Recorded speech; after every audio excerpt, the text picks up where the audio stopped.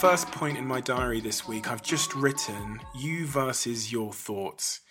And I'm going to start off with a quote which I think is incredibly relevant and pertinent to what I'm about to say. The quote is by Buddha, and the quote goes like this: "To enjoy good health, to bring true happiness to oneself, one's family, and peace to all, one must first discipline and control one's own mind." And it kind of begs the question, why was Buddha so obsessed with something so internal when referencing external factors? And I guess my question to you is, what is your experience? What is the experience you have as a human being? What is that?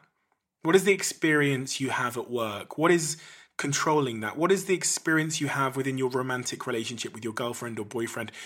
What is the experience you have when you're just walking down the street, when you're arguing with someone, when you're sad, when you're happy, when you're celebrating a win or a victory, when you're riddled with anxiety and you can't move? What is that?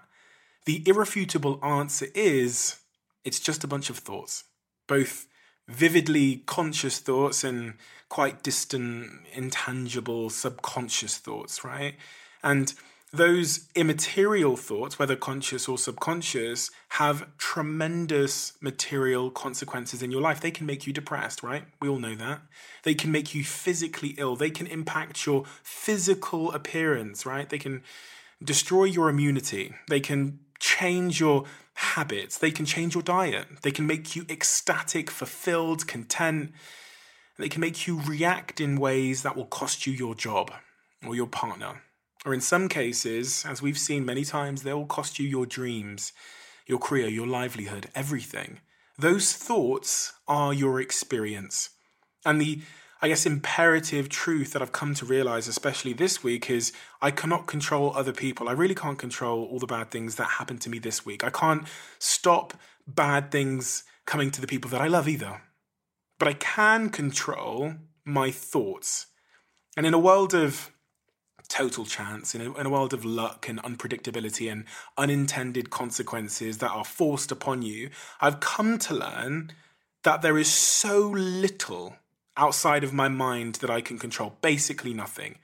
I've given my life, every hour I have for the last, couple of decades, and still things go awfully wrong sometimes. No matter how hard I work, no matter how much I care about perfection, heartbreak, pain, misfortune, and unwanted consequences still manage to find me. It doesn't take you long to realize that controlling the world, controlling external factors, is a fight that you will never win, that I will never win. And this week I witnessed two things which really gave me perspective on this. This week I witnessed a close friend of mine completely have a breakdown because their train was cancelled because of the storm that's hit the country over the last couple of days. And that resulted in a 1-hour delay for that person to get home.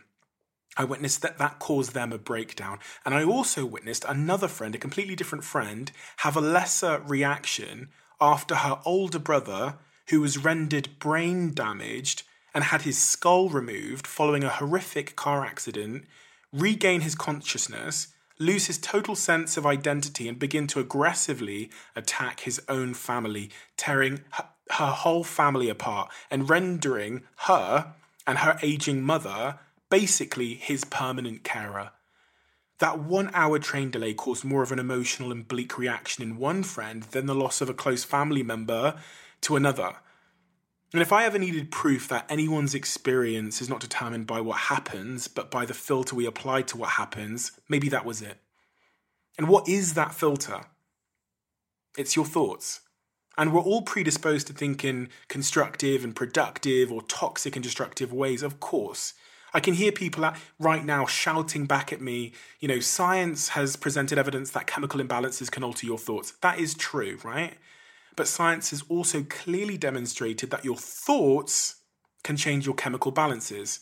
That every thought releases some type of chemical. When positive thoughts are generated, when you're feeling happy and optimistic about the world, your brain produces serotonin, which creates a feeling of well-being and happiness and ecstasy in some cases. And when you're thinking negatively, the brain actually draws precious metabolic energy away from your prefrontal cortex within your mind.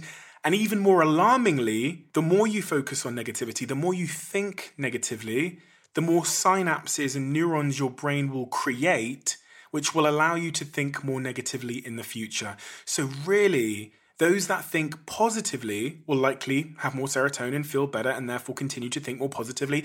Those that think negatively will have less serotonin, feel worse, and therefore continue to think negatively in the future. It's a cycle, a rewarding and positive one, or a viciously negative one.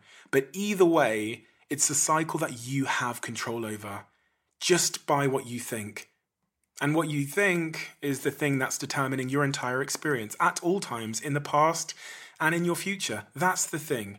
It's not what's happened to you. It's not that you've lost your keys, that you've got a flat tire, that it's raining, that your train's been cancelled, that arsehole ex-boyfriend, your boss, your spouse, that dickhead colleague, or your clients.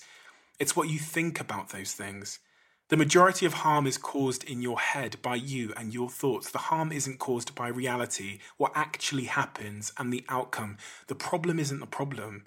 The problem is the way you think about the problem. And I don't think anybody loves this idea.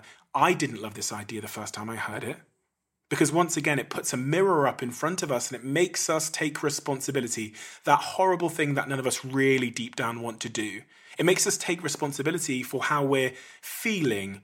And we, all of us, including me, are conditioned to believe that things piss us off. Today my videographer was telling me about the things that piss him off. He said, and I quote, "My clients used to piss me off when they didn't pay me on time."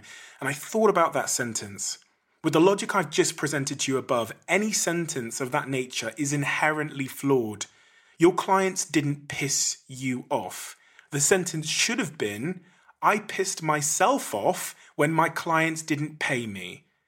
Suddenly, external blame becomes internal responsibility. Suddenly, it's on you. And suddenly, you can do something about it. Suddenly, you have control of a seemingly uncontrollable circumstance of a late-paying client. And when you have control, you can change your life. And you can make hell into a heaven. It becomes a choice. And if you understand what I've said above, and if you believe it, if you take it in, it may just be the most important thing I've ever shared with you. It may be the most important thing I ever will. Because your thoughts are your experience. And what else is there other than your experience? So what else is there other than your thoughts? Understanding this is most of the battle, and believing it and embracing it and living it is most of the battle, because it's the helpless losing battle of not being able to control negative news or negative events and negative people that causes most of our anguish. In this podcast, this isn't an observational podcast where I just point things out that I've noticed in my life over the last couple of weeks or whatever. This is a podcast where I also try and share the solutions that I use for these problems. And I guess step one to this is to believe me and to believe what I'm saying, because it wasn't until I believed this that things started to drastically change in my life. And I got so much better at dealing with bullshit. And, in my job as a 27-year-old CEO of a company with hundreds and hundreds of employees all around the world across 5 headquarters and 7 offices, I know that every day that I wake up, I'm going to be exposed to unpredictable bad news. So I needed to believe this. I needed to really, really embrace it. You have to believe that your thoughts are everything, not the circumstances you find yourself in. And then you have to resign. You have to hand in your notice. You have to quit the job of trying to control the uncontrollable. That's step one. I guess step two is you have to try and be ultra conscious about your thoughts. You have to really observe yourself thinking. And this is an art in itself. It's not easy to do. And one way you can do this is by writing down your thoughts. By journaling, making a diary just like this one. I can't tell you how much having this podcast and writing in my diary and really analysing my thoughts throughout the week in hindsight has changed my life. This will increase your self-awareness, your thinking awareness. And when you can see your thoughts from a bird's eye view, you can understand the patterns, the triggers, and then you can start to be more conscious about the effect that those triggers are having on you. And for fairly innate survival reasons, thinking becomes an automatic thing. So by the time you're 27, like I am, although you like to believe you're the CEO of your own thoughts and actions, you're not. Most of them are reactive. Most of them are survival-orientated, emotional, ego-driven, blame-orientated, and somewhat negative. And, in many cases, they're so automatic, in fact, that we're we don't even realize that thoughts exist in the process of us making a decision. We don't even know we're thinking. People do terrible things, and then when the dust clears, they say, sorry, I wasn't thinking. Yes, you were. You just weren't aware consciously of your thoughts. And you can't control that which you don't realize exists. So step 2 has to be actively becoming more conscious of your thoughts and the patterns and triggers that are causing those thoughts. Step 3, I'm going to give you a tool for step 3.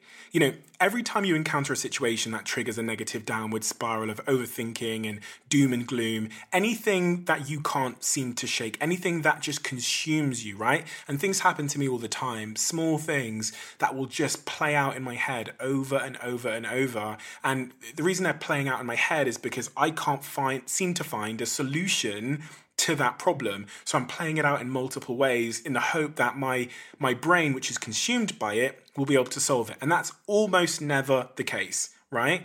At least, even if I do solve it, it's probably not going to be solved when I'm in that frame of mind in the most wise, productive way. So here's my tip for you. Here's my little trick for you that has worked for me and that is backed by science. It's called the best friend method.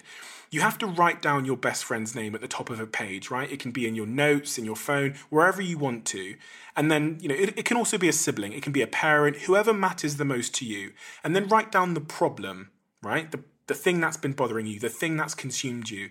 And then write down what you would respond to your best friend if they came to you with that problem. Be totally honest. Say exactly what you'd say to your friend. Use expletives or profanity if you need to. Be totally honest. What would you say to your friend if they came to you with that problem? Earlier this week, a friend of mine came to me and they were having an absolute breakdown because of a problem. For the sake of their anonymity, I'm going to call them Jenny, okay? So I'm sat there on Jenny's couch and she is telling me all of her problems with this one particular situation. She's really upset and she's doing that thing people do where they make a bunch of negative conclusions all the way down into that dark hole where there is no solution. So they'll say, this has happened, so that means this, which means this, which means this, which means this, which means there's no solution.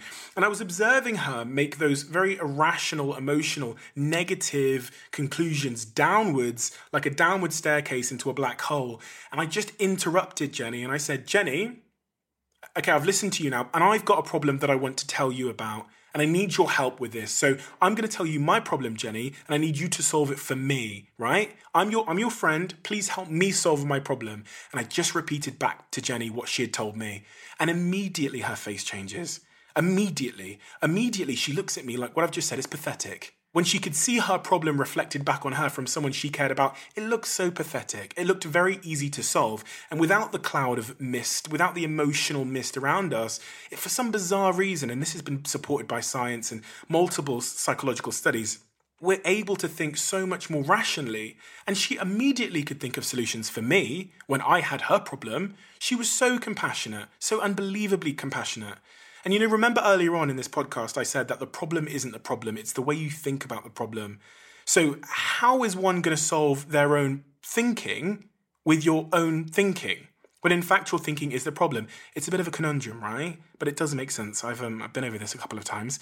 But for some remarkable reason, when we're in a cloud of emotion about our own problems, we can't reason clearly, but we can still think rationally about the exact same problem if it's happening outside of the cloud of our own emotion to someone else. And we're especially compassionate if it's someone we love and dearly want the best for. No matter what I've tried in my life, no matter how mature, experienced or wise I've become over the years, at times I still can't think clearly outside of my own cloud in a certain situation, especially heavily emotional situations. So I do this exercise to help me find the correct and compassionate way forward. It feels really fucking silly. And if I was to read this in a self-help book, I'd probably just turn the page, right? I'm not into all that fluff and all that crap, right? So you can probably trust the fact that if it comes from me, someone that doesn't believe in fluff and crap and bullshit, that isn't logical or proven by science or doesn't have some kind of psychological evidence to support it, then I tend to throw it in the bin. But I promise you this is backed by science. I've read about it and I promise you it's worked for me. And you know what? I really, really hope it works for you. You can do it on paper once you've mastered the art of doing it on paper or on the notes in your phone, then you can do it without paper. And that's something that I default to now in almost every circumstance that consumes me. I really hope that works for you.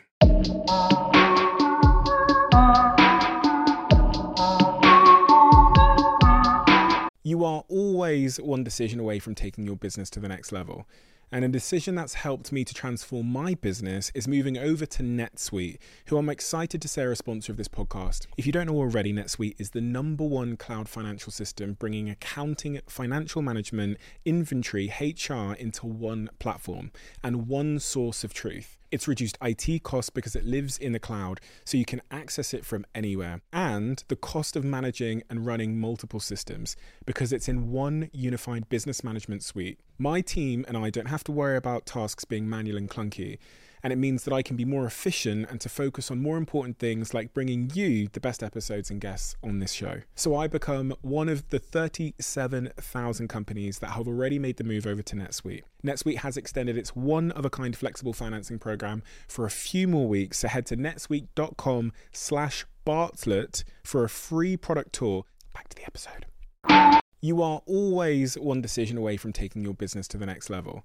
And a decision that's helped me to transform my business is moving over to NetSuite, who I'm excited to say are a sponsor of this podcast. If you don't know already, NetSuite is the #1 cloud financial system, bringing accounting, financial management, inventory, HR into one platform and one source of truth. It's reduced IT costs because it lives in the cloud, so you can access it from anywhere. And the cost of managing and running multiple systems because it's in one unified business management suite. My team and I don't have to worry about tasks being manual and clunky.